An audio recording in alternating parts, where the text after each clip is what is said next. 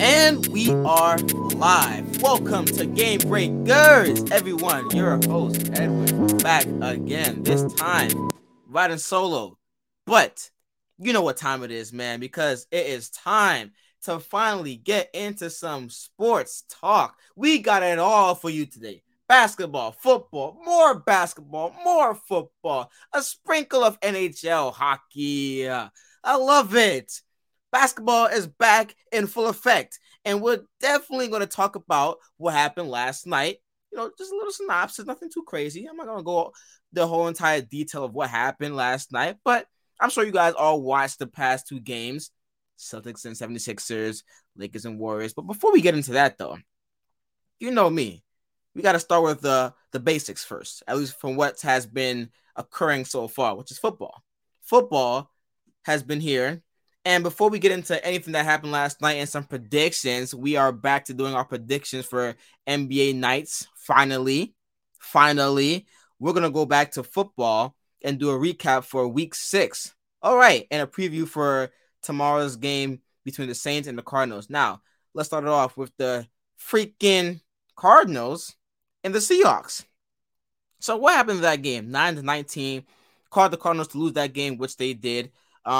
So I had a couple points here. Kenneth Walker is blossoming before our very eyes. He is blossoming because this guy had a couple of runs on Sunday where you just went, wow. The way he was just breaking off of tackles, the way he was fighting for extra yards. I mean, there was a third down run that he had, and, he basically broke like 3-4 tackles, kept on running, and had a first down. Was insane. Now, the defense for the Seahawks did a great job, and I'm surprised because when you look at the Seahawks defense, it's not that good.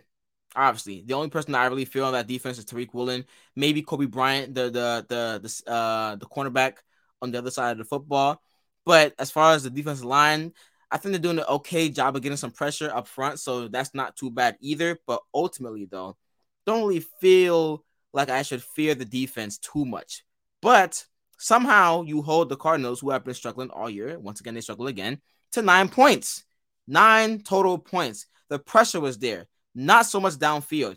Tariq Woolen, once again, an interception and a fumble recovery. Murray basically had to make plays the entire game with his legs, which is not a problem. But when you only have that element for your offense working, no running game, nothing downfield, it makes you one-dimensional. And that's what we saw on Sunday. Also for the Cardinals, their D-line got some good pressure too. Can't forget about that. I know Geno Smith has been working out and doing his thing this season, but this is one of those games where he played well, but there wasn't enough big explosive plays for him to really dissect this time around. It was more so the running game doing the job of that this time around. So it wasn't a bad day for him, but he had some pressure up front too that really halted drives. And on top of that, though, by the way, we go back to the Seahawks offense and we spoke about Kenneth Walker, but I'm not too sure about some of these third down calls. Run up the middle, 3rd and 1, we have a dive up the middle. Listen, we saw through spurts in that game of Kenneth Walker being able to use his speed, get to the edge, and make a play. So why not be more diversive? Why not be able to pitch the ball to Walker in the backfield, let him run, and we can get a first down that way? But the simple running up the middle, like, that's why I have problems with the Seahawks offense sometimes. It's too simple. But because Geno Smith has been making that offense much more better than what it should be, and because they have discovered a running game between Rashad Penny when he was healthy and Kenneth Walker, which is why you're seeing these big plays happening. But ultimately, though, let's go to the special teams play. Cardinals make a good special teams play to tackle the punter in the end zone, force a fumble. They're back in the game. But aside from that, though, there was nothing in the game for them. I mean, after that, your defense immediately gives up a touchdown drive. So, for the Seahawks standpoint, they're becoming much more of a team that I thought would be a sluggish type bad team this season. But from what I've seen so far is they're willing to fight for every game, which is a big contrast to what I thought the Cardinals would be able to do, even without the big name receivers that they were missing at that point in time. Now Marquise Brown is gone. They just traded for Robbie Anderson, who we'll talk about later in the game. I mean, in the show. But ultimately, though, you have to get back DeAndre Hopkins. Got to, because this offense is not looking good at all. And they show no courage, no fight. And it's not all their fault, because there are some injuries in the team that you really can't overcome.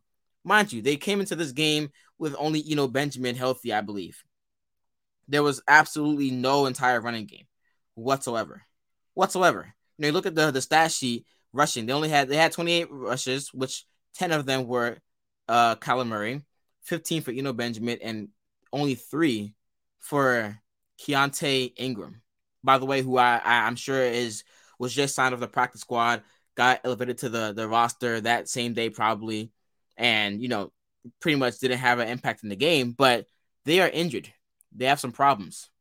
But right now they're 2-4. Moving on.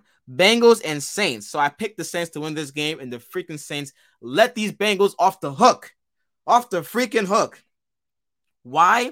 One, I said that the sacks would come from the D-line up front, so no need to compromise your coverage, no need to blitz, and that was the opposite. The D-line didn't get too much pressure up front. Demario Davis had 2 sacks because he blitzed on some of these sacks, So they really couldn't do anything. And also, by the way, give credit to Joe Burrow. He made a lot of plays in the pocket, being able to extend plays. And when you thought they had this guy backed up in the backfield being tackled, he spun away, had a big run for a touchdown to pretty much put his team back in reach again.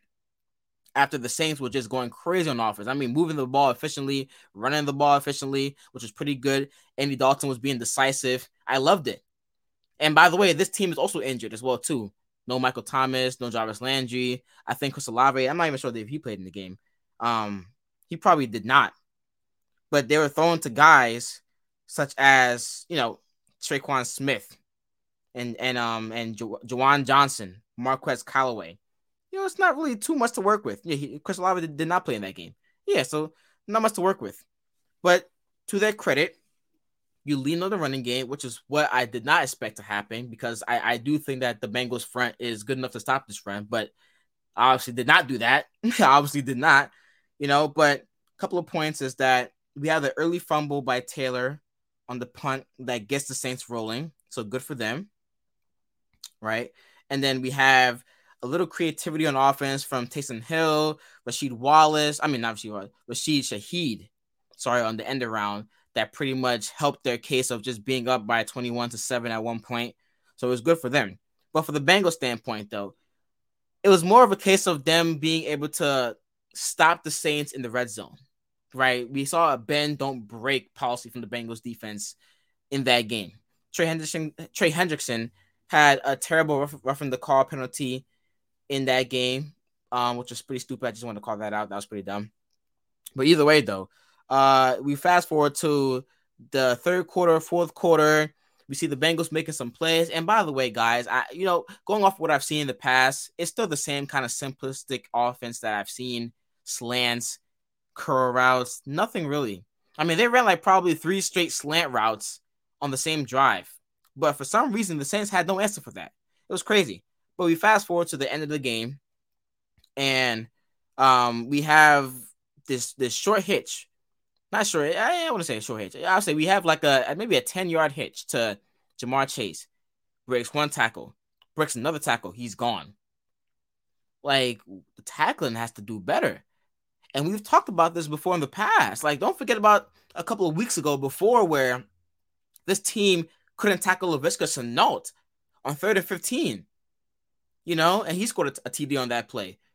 But this team has to do better on tackling. I mean, seriously, you guys are losing so many yards and so many points now because of the inconsistent tackling that is brought forth to this team. I don't understand that at all. For a team that should be well stout on defense, that should be grindy and beastie on defense, that's not good enough at all. It's not. So we move over, and obviously the Saints get the ball back. A questionable no call for a PI, a pass interference, on the last throw of the game. I'm not sure if it was, if either the ball was out of reach or the receiver tripped on the DB, possibly. I don't know, but there was no call. I thought there should have been a little bit more emphasis on that. because that possibly could have changed the tide of the game in the Saints' favor, but you never know, though. Saints, I'm still not going to give up on them as far as making the playoffs because I still do believe this defense can still make plays, and the offense is not terrible as it was in the first couple of weeks to the point where it's like, they have nothing going for them. So as long as they have the creativity element to their game plan and you get some players back healthy, Michael Thomas, Chris Olave now, and Jarvis Landry, there should still be something down the line for this team to make a run for the postseason. All right, moving on. Talk to me about the Jags and Colts. So at some point in this game, it felt like the Jags were going to just move away. They were going to pull away from this game. They were going to dominate the game as I thought they would have, and they were just pulling away on the road. But we see that it's tough to beat a team twice. It is. And this is what I want to see from the Jags running game, at least from that standpoint. I love it. Robinson, James Robinson, Travis Etienne, give those guys the ball, a dosage of that, right? Robinson grinding out yards, Etienne home run hitter. Both of them had big plays in that running game. Big plays, and the other running back too, I'm drawing a blank here, but he had a big running play that pretty much took it to the house. Oh yeah, Hasty, yes, Hasty had a big running play, for 61 yards. So I like the emphasis on getting Deion Jackson the ball, who subbed in for Jonathan Taylor when he was out. He caught a lot of passes out the backfield, did a good job of running the football. I mean, he scored a touchdown that pretty much lowered his shoulder. He looked good on that run as well too. So did a good job, I must say. Deion Jackson, thank you for helping me in fantasy because I needed that. He did his job. He gave me a lot of points in that. But let's fast forward. Late in the third quarter, here goes Doug Peterson again. Here he goes being aggressive on fourth down. I don't understand why. This team, the Jaguars, to me are legit. They are legit. Despite them giving up 34 points, despite them, letting the comeback happening from Matt Ryan, who had a pretty solid game as well, too. He did his job. I mean, this guy threw for 389 yards.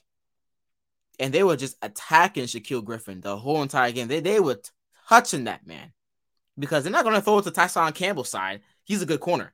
But Griffin was getting he gave up the last touchdown of the game too to Alec Pierce, but they were just abusing him that entire game.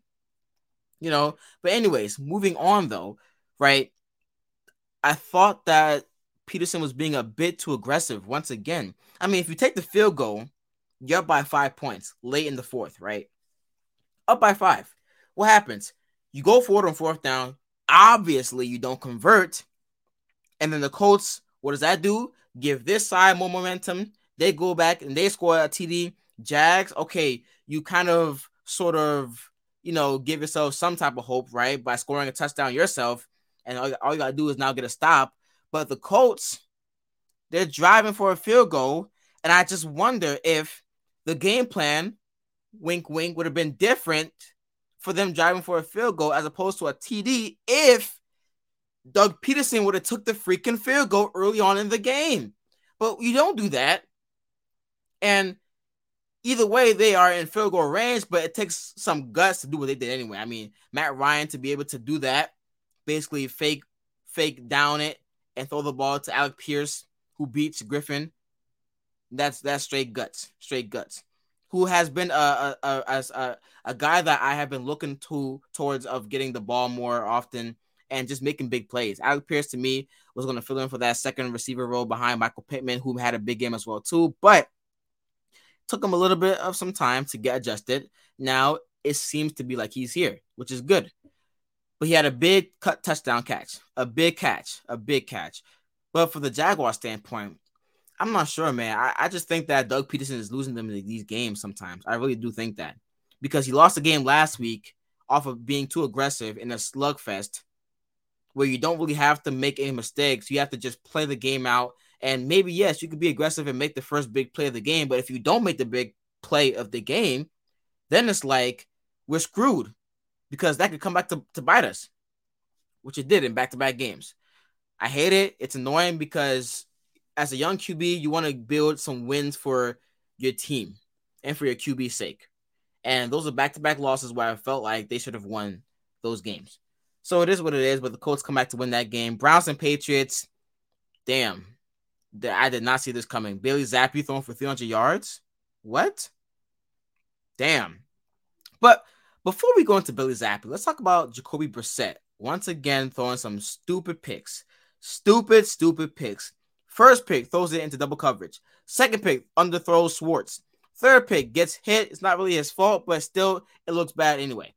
All right, Brissett is the reason why I call this team to not be a factor early on. And yes, they had a couple of games not break their way. A couple of plays here and there that could have went their way.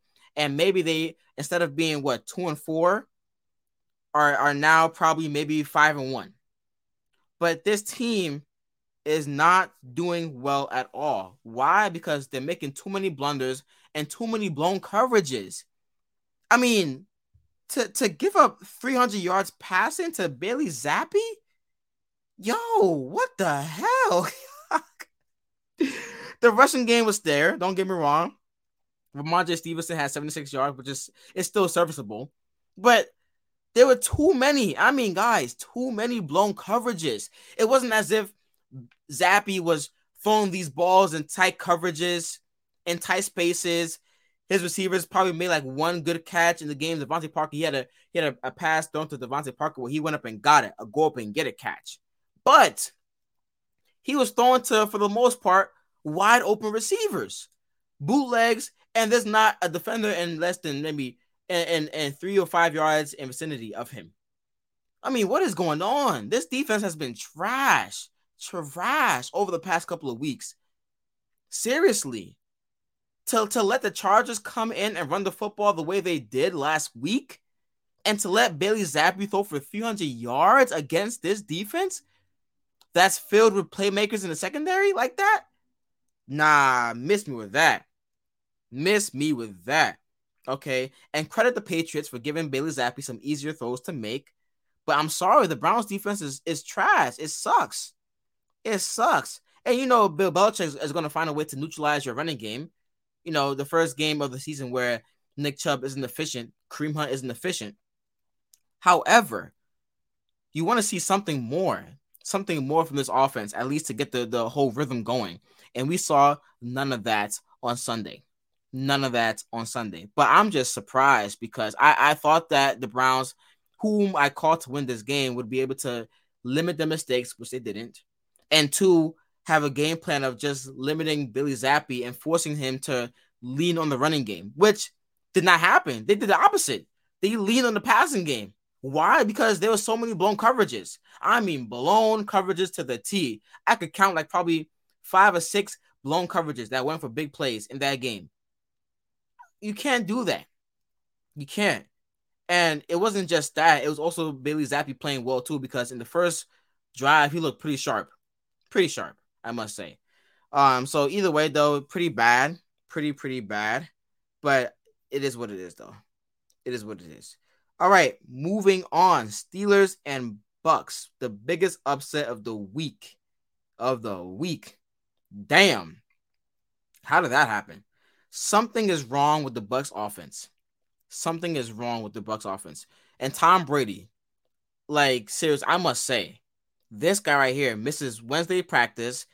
He apparently, allegedly, goes to a wedding Friday night. He flies separately from the team to Pittsburgh and has the nerve to be yelling at his offensive line off of one play. I question his leadership sometimes. I really do. People say he's the ultimate leader and this and that, but bro, can I really sit here and say that he is being a leader by yelling at his teammates like that? I mean, there's different ways to get your teammates fired up, and I'm not sure if that's working out for them at all. And apparently it's not. It's really not. By the way, Kenny Pickett looked much better. I must say. I have to give him his props, because going up against Sean McDermott is no easy task. Going up against Todd Bowles is another no easy task. But for the most part, he looked good enough for them to move the football in that game. Surprised. I'm very surprised the Steelers were able to put pressure on Brady as much as they did that entire game. Only had about 2 sacks, but either way, though, Brady felt uncomfortable in the pocket, moving around, and also the Steelers had an answer for the running game too. There was no Lenny in that game. No, he came late in the fourth quarter to score the touchdown, the big touchdown to bring him within 2, but there was no Lenny in that game at all. There was no running game. And whenever they got pushed back into their own half, red zone situation, they stiffened up for a field goal, which is pretty damn good in my opinion. And it seems as if the Bucs cannot find any rhythm at all as far as just trying to score points in the red zone. Have not been good so far. Have not.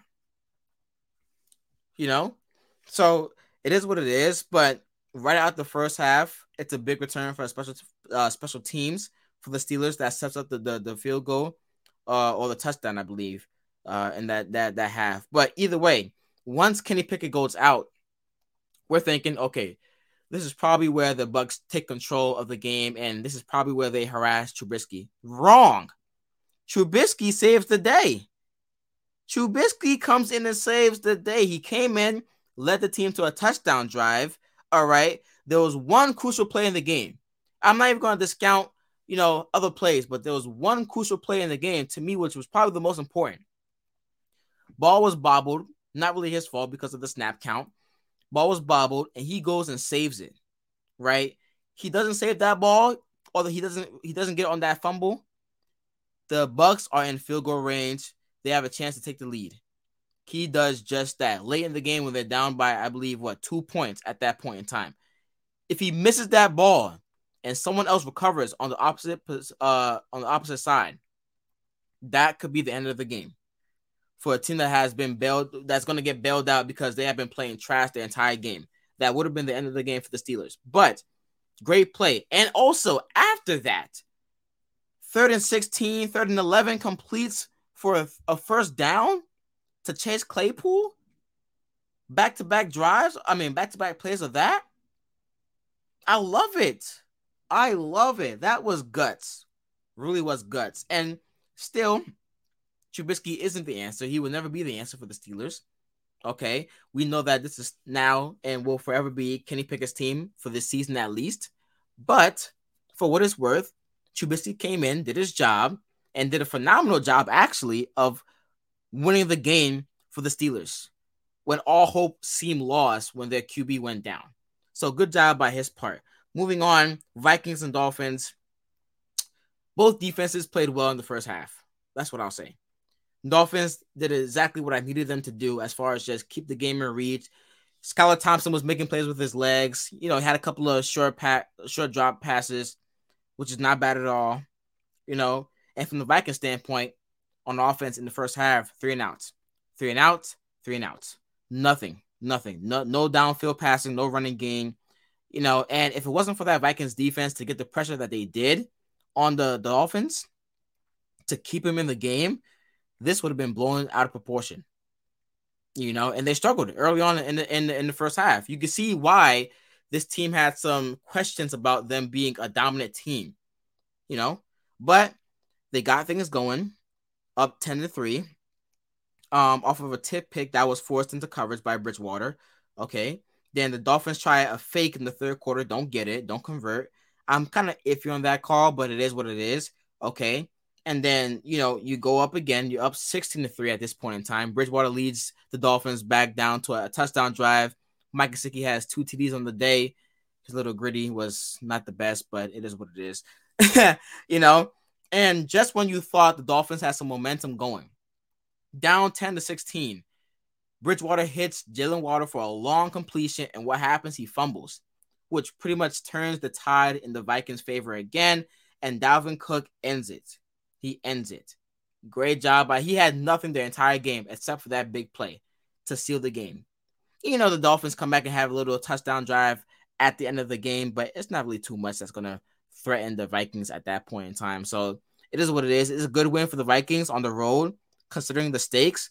But I guess you could say I can still have some type of questions about this team and their 5-1 start. But considering they got a win on the road against a good Dolphins defense, supposedly, right? I can cut them some slack here. I can do that. Panthers and Rams. Oh, boy, guys. I thought this game was going to be run through Cooper Kupp again.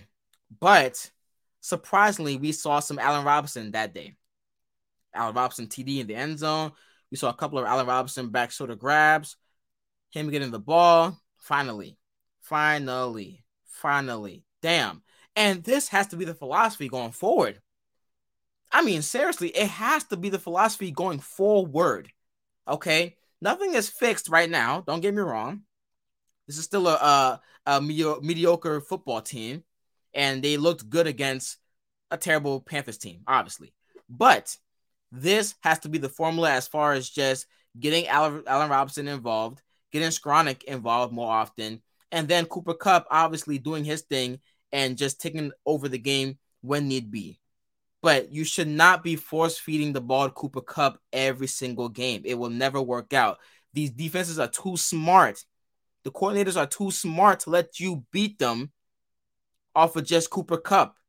Nah, not going to happen. But Stafford, though, these blunders have got to stop, man. And it's tough because he's been doing this his entire career. But I'm not sure. It's costing them points and sometimes games. Look at the Niners game. Pick 6 to end the game. This game right here, another pick 6. Throws the ball into tight coverage. The Panthers look like they have a chance on the road against the Rams after firing their head coach, firing the defensive coordinator, and starting P.J. Walker, who had 60 yards in the game. Walker, 60 yards? I mean, what did he do that at? That's bad. That's bad. But nothing. And some spurts of a running game from Christian McCaffrey, who played well in that game. I mean, this guy made a couple of plays out of nothing in that game. But for the most part, though, you can't be making these blunders, Matthew Stafford. You just can't. You know? And for the Panthers' sake, though, I must say Robbie Anderson, you see, these were the problems that were sometimes you couldn't really see if you weren't really a Jets fan, you didn't know about Robbie Anderson. But we all knew. If you were a true Jets fan, you knew that he could sometimes be immature. Can sometimes just show his emotions too much. Right? You know, there was a game where I think we didn't complete the 4th down conversion. And I think it was against the Patriots, actually. It was against the Patriots. And he's like slamming his helmet. He's upset. These were the kind of plays where you don't really see. Because when you look at a team like the Jets at that time, no one really cared. But Robbie Anderson, with his new interim head coach, says some words on the sideline, gets kicked off, goes to the locker room. Not sure what was said, but what I do know is that he's now traded to the Arizona Cardinals. So maybe he can help out Kyler Murray in that offense that is struggling. But he was never a factor for this team. Was never, to be honest. Robbie Anderson, to me, is a one-trick pony. I'm sorry, but it is what it is. I love the guy in New York when he had these big contested catches for a deep shot receiver. But as far as just running in between the numbers and going over the middle and making these contested catches in tight coverage, he was never that guy. Never that guy. So you cannot deny his speed and what he does bring to the table as far as just stretch the defense and make people fear his speed. You know, so that's why you have these corners back up in press coverage, back up, play off coverage against him sometimes because he can burn you. But overall, though, he's a decent receiver. He's not the best. He's not anybody to talk about, if I'm being honest here. But he is now with the Cardinals, though. Let's go on to the Giants and Ravens. Giants, once again, this team, once again, man, just does what they do every single freaking week. They just make the game manageable. Striking distance is still in reach, and when it comes, they come. You know, and I'm a guy that hates the Giants. I hate watching them play. I hate the fact that Will is a Giants fan. But I must say, though, some good management as far as just trying to stay in reach of the game. And when the big play comes, they take it. When the big chance comes, they take it. Now, look at the entire outlook of the game, right? When Justin Tucker comes out and misses a 56-yard field goal, you kind of know it's going to be a bad day in the office. And that's sad to say because he should be automatic from anywhere he kicks. But it happens. It is what it is. I'm not going to blame him too much on that, obviously. But I thought the Ravens controlled the football game. I thought they moved the football pretty well. I also thought that Daniel Jones was efficient in that football game as well, too. But what do we see? Ravens running game was going. Kenyon Drake was there. Oh yeah, look at this guy. No J.K. Dobbins because he had some swelling, I think, or some stiffness or whatever. Kenyon Drake did a good job of trying to get the running game going, which was still there. All right. The Ravens missed a big chance to me to go up 10 early on in the third quarter because Mark Andrews drops a pass. It looked like it was a bit tipped, but still, as a top 5 tight end, you should be catching that. He did catch a touchdown later on in that third quarter, or in the fourth quarter, I believe, whatever. But that could have been extra points, right? Could have been. Settle for a field goal. It is what it is. Giants did a great job of answering after the Ravens go up by 10. You know, it's 20-17, and we have like about 4 minutes left. And here comes Lamar Jackson. It looked the entire drive that this team would put the Giants away and run the ball out. But what happens?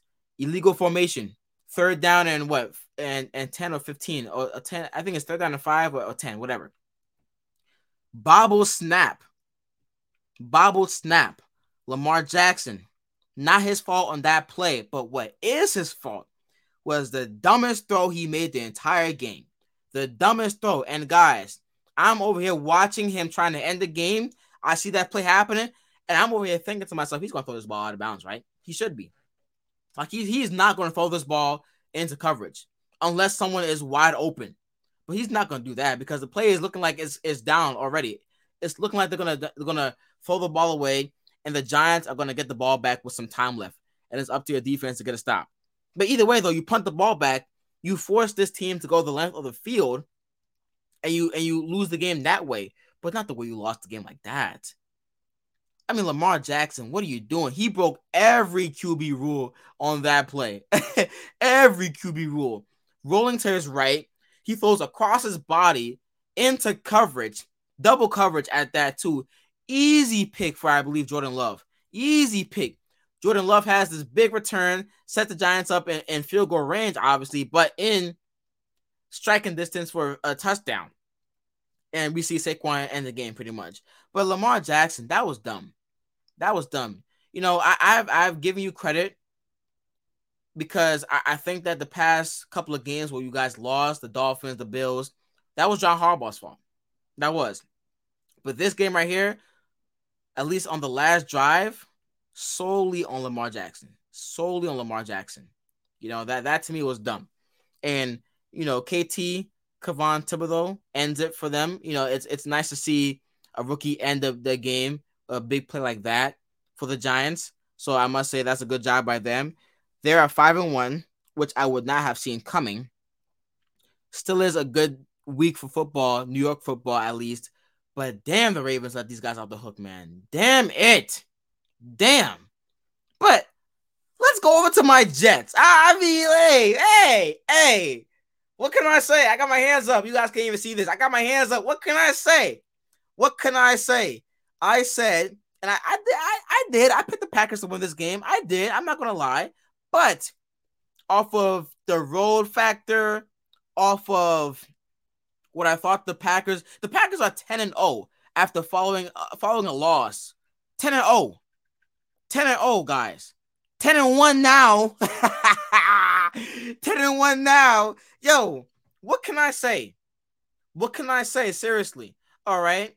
The moment we were playing so well in the first quarter, I knew that we would not get blown out in this game. I just knew, right? And what did I say before this game happened? I said that I want to see my team play some inspiring football and not get blown out.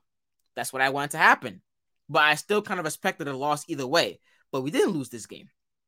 Why? Because the defense came to freaking play. Defense came. Let me read you guys some stats. All right. The Jets rushed for 30 times, 182 yards, 2 TDs, had 4 sacks, 5 tackles for a loss, 5 passes defended. Green Bay was 5-20 on 3rd and 4th downs, had a field goal block, had a punt block for a TD. What? An overall team effort that you need on the road to win a game like this, especially when you don't have anything going for you in the passing game. Especially that. So give props to Quinnen Williams for setting the tone on the defensive line, the end, because this guy was a factor everywhere, guys. everywhere. I tweeted this, man. I said Quinnen Williams will be a top 10 interior lineman this season. Right now, he's playing like top 5-ish, borderline. He's been playing that good. That good. Sauce Gardner? Can we talk about Sauce Gardner for a second here? Because this guy has been tight in coverage. This guy has let nothing get past him. He is not fooled. He has great hips. He's able to switch easily. It looks so seamless. The fit. It really does. And what did I also say? I said that if we find a way to make the running game an emphasis for targeting and stopping for the Green Bay standpoint, I like to take my chances against their receivers in regards to Allen Lazard, Romeo Doubs, Randall Cobb, who left with an injury, against my DJ Reed, against my Sauce Gardner, my CJ Mosley, my Quan Alexander, my Michael Carter. I mean, seriously, I like my chances, and my chances were proven right. We're proven right. Breece Hall, stud. This guy once again has a big game, and we have found an identity that I love. Why? Because yes, I do know Zach Wilson has not been playing the best. You know, he had a game managing game against the Dolphins last week. Didn't do too much. This game didn't play well. I get it, but still is young. And as far as I'm concerned, is that as long as we continue to run the football as well as we do, he can still have time to figure things out. And once he has time to figure things out, he will be even much better. This passing game will get going. It will get going, guys. I'm telling you that right now. It will get going. And when it does get going, this entire offense will be scary. Because if we can run the football as well as we did against the Packers, a top 5 defense, and sprinkle in some Zach Wilson magic, who has some big plays in that game too. Corey Davis, the big play, right? I'm going to be confident. I am. And early prediction, I'm picking us to beat the Broncos too. So you have my prediction right there. Yeah, I'm booking it right now. Booking it. We going into Mile High City, Denver, whatever. Broncos country, let's ride, BS. We going in there and we touching. We're going to have our fingerprints all over that game. All right? Book it here now. But Aaron Rodgers had nothing downfield. Okay? We stopped him. He looked bad. He looked trash the entire game. And yeah, he had a finger injury, a thumb injury. Yeah, so what? It wasn't just a thumb. We had the pressure all over him. He had no time to throw, no running game. Aaron Jones did nothing that game. AJ Dillon did nothing that game. This top 5 defense could not stop Breece Hall. Oh, yeah. Keeping all those receipts. Keeping it all. Moving on. Niners and Falcons. What a fast start for the Falcons, by the way. I mean, they make an emphasis that Mariota is going to come out throwing the football, which he did. We have a scoop and score touchdown off of a fumble by Jeff Wilson. Quickly, the game is, you're up 14-0. And I'm not going to put too much slack on the Niners because, you know, I did call them to win this game, but I did not anticipate the Falcons running the football as well as they did on Sunday. They had 168 running yards. That's insane.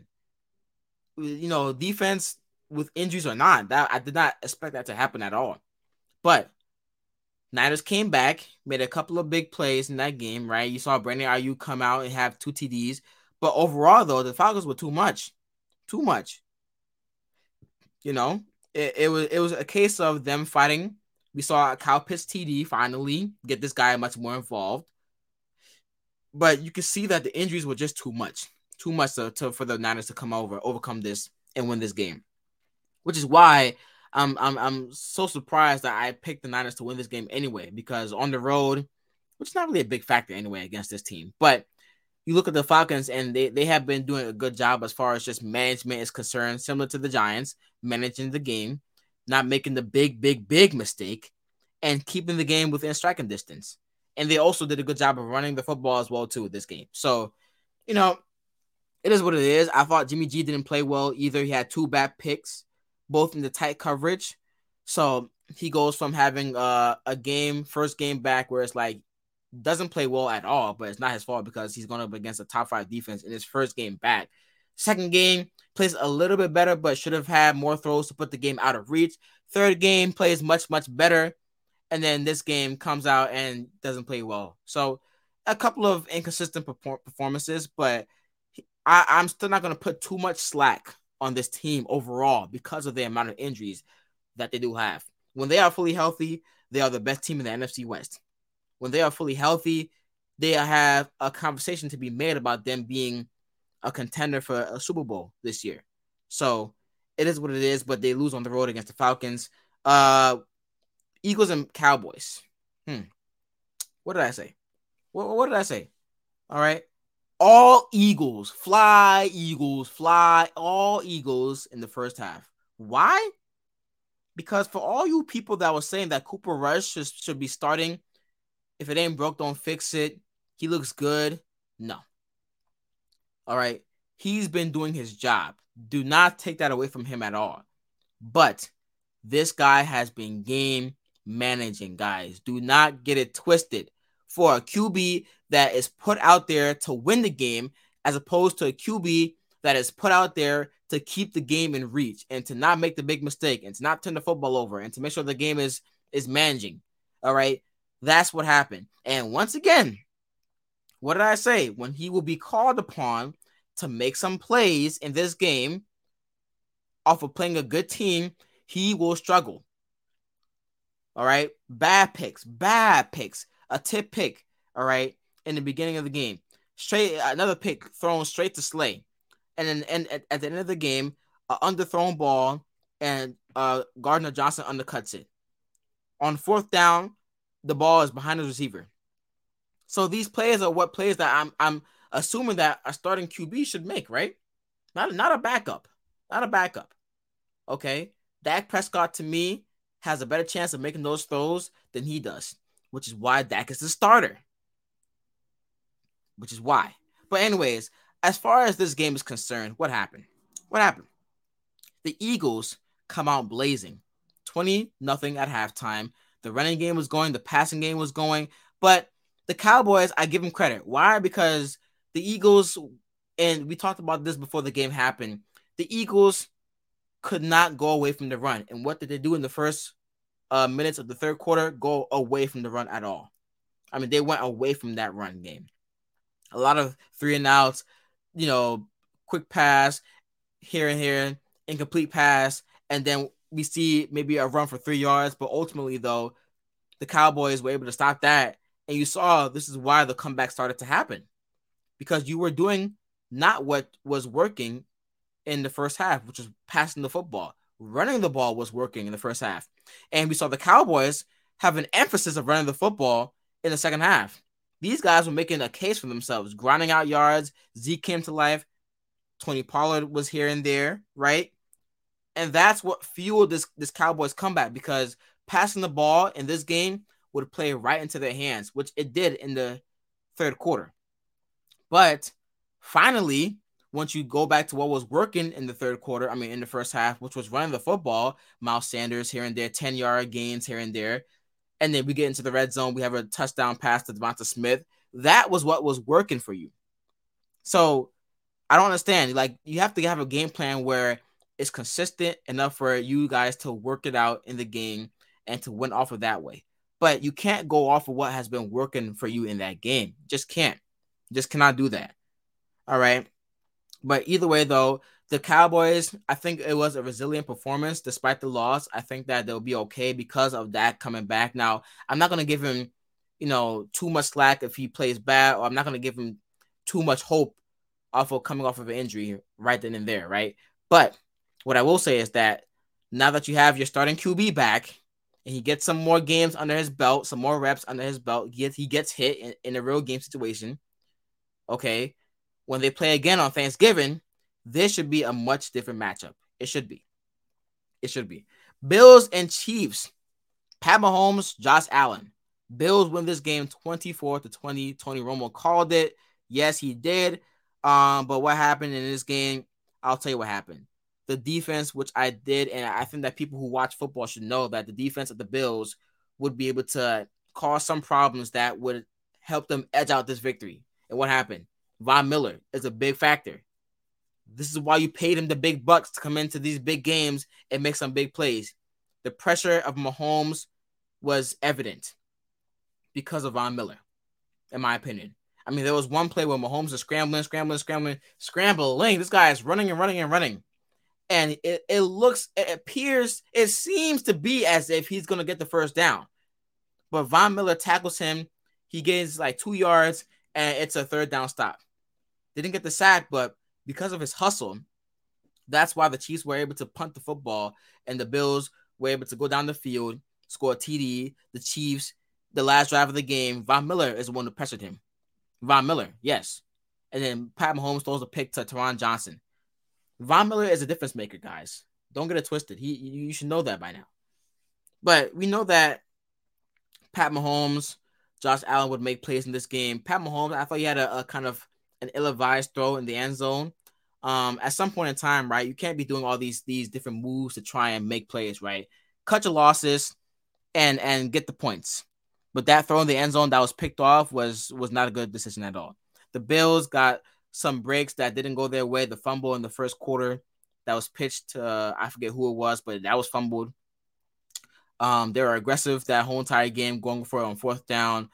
I get it, but I don't get it because you do have Pat Mahomes on the other sideline. But if you don't score points here, there's also a strong possibility. I say a strong possibility of Pat Mahomes going the other way.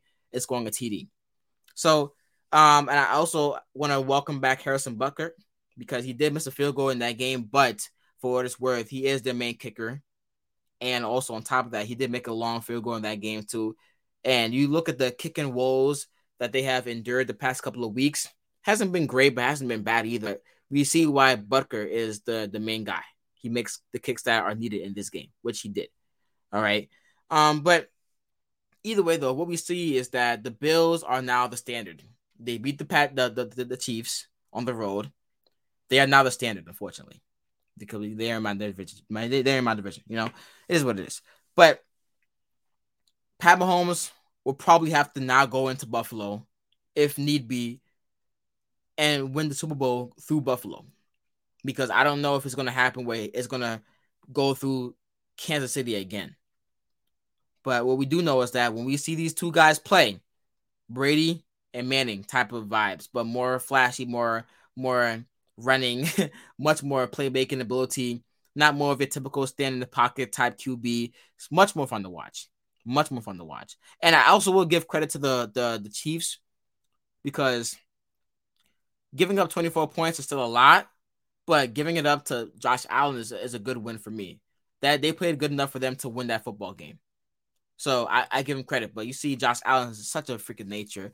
I mean, he hurdles a defender on, I believe, a first down run or a second down run. I forget what it was, but hurdles a defender again. This guy is a freak of nature, respectfully. Damn, it's so annoying to watch. But either way, though, it is what it is. Broncos and Chargers. Okay. So, Monday Night Football, right? We see the Broncos and Chargers. And I called the Chargers to win this game narrowly. I said 21-17. But I must say the Broncos did look much better in the first half. Much better. We saw more decisiveness. We saw a big play to KJ Hamler. We saw Russell Wilson coming out the pocket, making some big throws. This guy had 173 yards at halftime and finished the game with 188 yards, guys. 188 yards. What the hell happened? And I bet on that game, too, for him to get 200 yards at least. Whoa, my guy bet on 250. And I texted him in the game. I'm like, yo, he's going to get to 250 probably easily at this point in time. This guy finishes with 15 more yards in the entire game. OT included, guys. OT included. This team sucks. I'm sorry.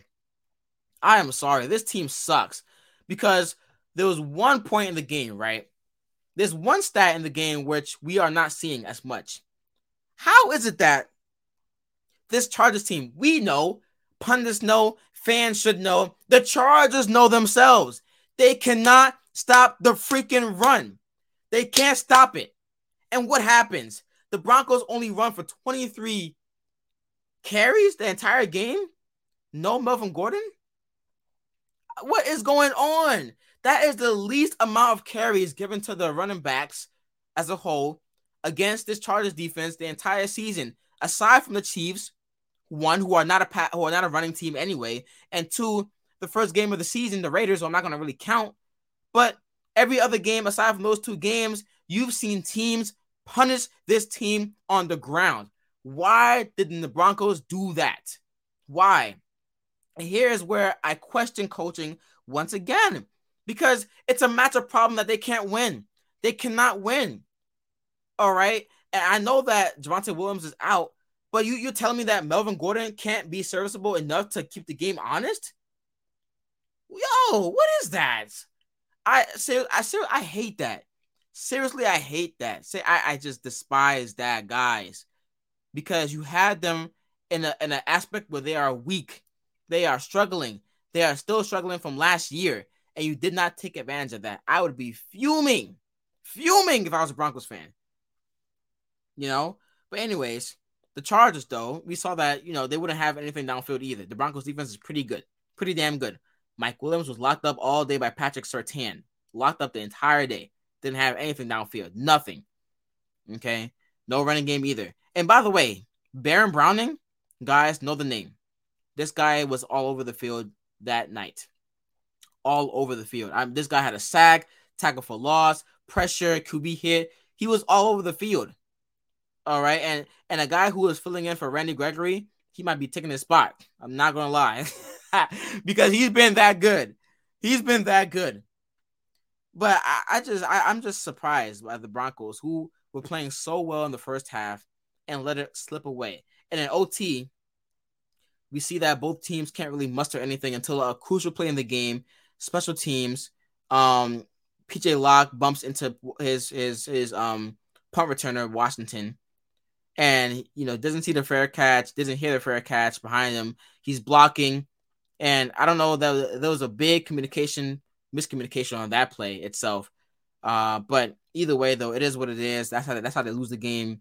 It sucks because Dustin Hopkins makes the field goal, who has been hurt the entire game, by the way, but he made every field goal. So credit to him because he was the best player of the game, in my opinion, considering the stakes. Had an injury to his kicking leg at that too. So good job by him. But the Broncos, man, this is why I'm picking the Jets to win this game on Sunday. And I will be shocked if we lose this game. I'm sorry. I will be shocked because I don't see anything happening. I really don't. I don't see anything from the Broncos standpoint where I am feared. I'm fearing. Sorry. I don't fear anything from the Broncos standpoint. I don't fear anything at all, guys, except from the defense, obviously. But the offensive standpoint, I don't fear anything at all. So we should be coming into Denver, Mile High City, and destroying these boys. Just saying. All right, guys, let's preview tonight's or tomorrow's game. Sorry. We have the Cardinals and the Saints. The Saints are pretty banged up, traveling on the road. If you can recall that one episode we had where the Saints we had the topic about the Saints and trying to win this bird gauntlet, the Eagles, the Cardinals, the Falcons twice, the Seahawks. But I'm going to go with the Cardinals here because even though the Cardinals have looked trash the entire season, I think that with the amount of injuries that the Saints have, I'm not too confident, And the defense has also let up some big plays in this game. Now, if the defense comes up in this game and they show up and they play some good football as far as just creating some pressure up front, right? Then it's like, okay, I can see how they can beat them because they can follow the same philosophy of what the Seahawks did last game, create the pressure there, and then we can see how they can win that game on the road. But I'm not sure because they don't have any receiver that really gets me going as far as just trying to make an argument for them beating 1-on-1 coverage. And on top of that, the defense for the Cardinals is not bad. It's okay enough, It's good enough. The running game for the Saints should be an emphasis in that game So we should still see a dosage of Alvin Kamara just running the football, basically being what he was, and also having some carries to Mark Ingram as well too. But as far as I'm concerned, the Saints don't really do well as far as just containing running QBs and trying to stop Kyler Murray and Jalen Hurts type guys. So I'm gonna go with the Cardinals here, but I'm gonna go Cardinals 24-21. Yeah, 24-21. But if they do come out in the first half and start struggling again, then I'll probably lean towards Saints. But either way, I can't change my pick anyway. So it is what it is. But that's it for that preview right there. Both 2-4 teams. And to me, though, by the way, this right here is a make or break it for the Saints, because I have more confidence in the Saints winning this game. No, sorry. Yeah, I have more confidence in the Saints making the playoffs, but they need to win this game. It's a must-win game for them. If you don't win this game on the road, despite it is the Cardinals running QB Kyler Murray, you need to win this game, because this will dispel any chances of trying to make the postseason for me if they lose this game. But I'm calling the Cardinals to win this game because of the amount of injuries that the Saints have. So it is what it is. All right, guys. Before we go into basketball, some disturbing news. James Bouknight. Man, this guy was arrested 2 days ago, I believe. Apparently, he hit 2 police cars before his arrest for impaired driving. He was found in the car, passed out, intoxicated, obviously, and also had a Glock on his hand. He had a freaking gun on his lap. Sorry, not on his hand, on his lap. Either way, regardless of what people may say about Bouknight and his character and, having the law of, being able to have a permit for guns and whatnot, protection, because he is a millionaire, it's still a bad look. Still very much a bad look. All right, you hit 2 cars. Apparently, you were arrested for having this bad look. Okay, we cannot discount that you being impaired or being intoxicated and having a gun on your lap and you being passed out is a bad look. It's a bad look, a really bad look. And you know what's funny and know what's sad? I like James Bouknight. I really do. I think he's going to be a good player for them in the future. And he didn't really get too much playing time for this young Carolina team, not Carolina, Charlotte team. But either way, though, I thought that he would be a guy that would have something for them in the future as far as just another scoring option. But it's not looking too good for him right now. Let's see what happens as far as just more information coming out about this case. But either way, though, guys, we have to know that it's a bad look. It's a bad look indeed. All right. NBA time. Yes. Last night, Celtics and 76ers, Lakers and Warriors. So, as I said before, we're not going to go through every stat and every play of the game. There's too much because there's too many games in the NBA season for me to do that. So I'm going to give you the star performer for last night, which was obviously Steph Curry. But for me, though, I'm going to sit here and say that the star performer for the Warriors was none other than, I'm joking, Steph Curry. It was Steph Curry again. He played a great game. He really did. He really did. And a guy that has made some big plays and carried his team in some big moments last season comes out again blazing. This has a lot. This Warriors team once again looks stout. It looks deep. It looks unstoppable at times. And when you have everything flowing for you and you get back James Wiseman, who made a good cameo to 8.7 boards, I think that he's going to be able to push Kevon Looney for that starting role possibly in the future. But he had a good night as well, too. 7.6 boards. I like this team a lot. I really do.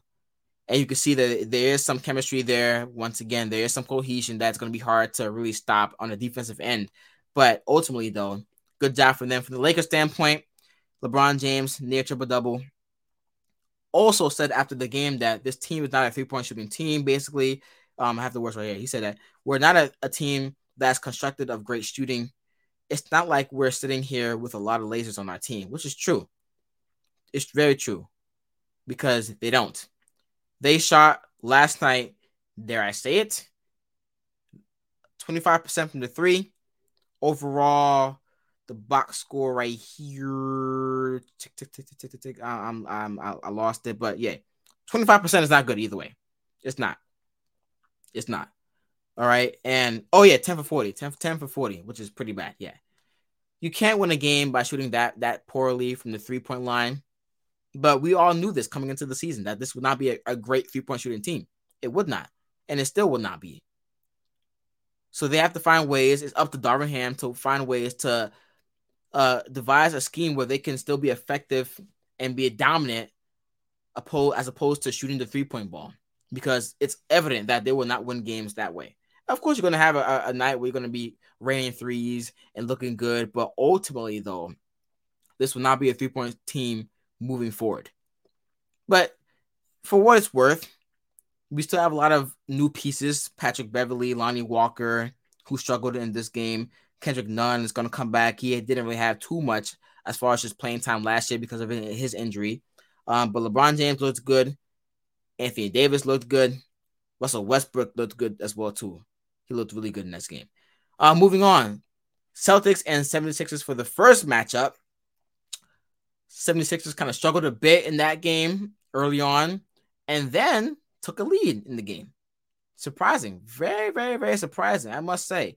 But from the Celtics standpoint, I mean, obviously the star performer, Jason Tatum, looking good again. Looking really good again, right? He does his thing. And also had another guy, Jaylen Brown, 35 points again. Both of these guys are star performers for me from last night's game. And by the way, they're going to have some big production and big minutes from a guy named Malcolm Brogdon off the bench, unfortunately.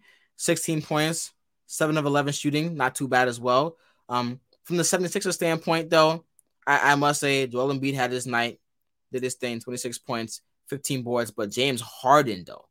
James Harden, a near triple-double, 35 points, 8 boards, 7 assists. This guy was everything for them last night. And if they can find a way to continue that and get his production going in that stance of him being effective and running the offense and being much more of a factor this time around, they're going to be a hard team to beat. But we'll see what happens, though. We'll see what happens. Good matchup for both games, at least from seeing the Warriors play dominantly and we seeing a good game for the 76ers and the Celtics. But let's get into our predictions for tonight's matchups. Yes. Let's start it off with the Magic and Pistons. You know what? Give me the Pistons at home. Wizards and Pacers, I'll go Wizards in the close one. Rockets and Hawks, I'll go Hawks at home. Pelicans and Nets are home for this one. I'll go Nets. It's going to be a close one, though, for me. Heat and Bulls, you know I'm going with the Heat, man. No Zach LaVine tonight either for the Bulls. No Oladipo for the Heat, but it's not a bigger loss for them than it is for us. So going for the Heat. Cavaliers and Raptors, I'm going to go with the Cavaliers on the road here, actually. The Raptors are actually favored in this game, but I'm going to go with the Cavaliers. Knicks and Grizzlies, I'll go with the Grizzlies in the close one. Thunder and Timberwolves, I'll go Timberwolves. Hornets and Spurs, this is pretty even. And for the betting odds, it's even too. But I'm going to go with the Hornets here on this one. No, actually, sorry. I'll go with the Spurs. I'm changing it. I'm going with the Spurs. No LaMelo Ball. The Spurs have an influx of guards on this team. I'm very interested in seeing what they're going to do for this opening night. So I'll go Spurs here. Nuggets and Jazz. I'll definitely go Nuggets here. Jamal Murray is back. Michael Porter is back. Let's see how that tandem works out with Nikola Jokic. Jovic. I want to say Jovic. Jokic, my guy, Nikola Jovic from the Heat. Nikola Jokic. Mavericks and Suns. ESPN matchup. I like this. Give me the Suns to open it up tonight. Give me the Suns. Trailblazers and Kings to end it all off. Let's go with the Trailblazers here, obviously, because I like the Blazers. Even though the Kings are favored in this game, surprisingly. But, guys, that's all I have for today. Be sure to check out some more game clips from Game Breakers. Wait and see for that Twitter post I'm going to put up there for, the podcast reasons and just the snippets of what was occurring in this podcast, this episode. But anyways, Will should be back on Friday, so we'll get that going. We'll have some more debates and some more fun and some more loud and talking and whatnot. But everyone stay safe. Keep on supporting the brand Game Breakers, and we are out.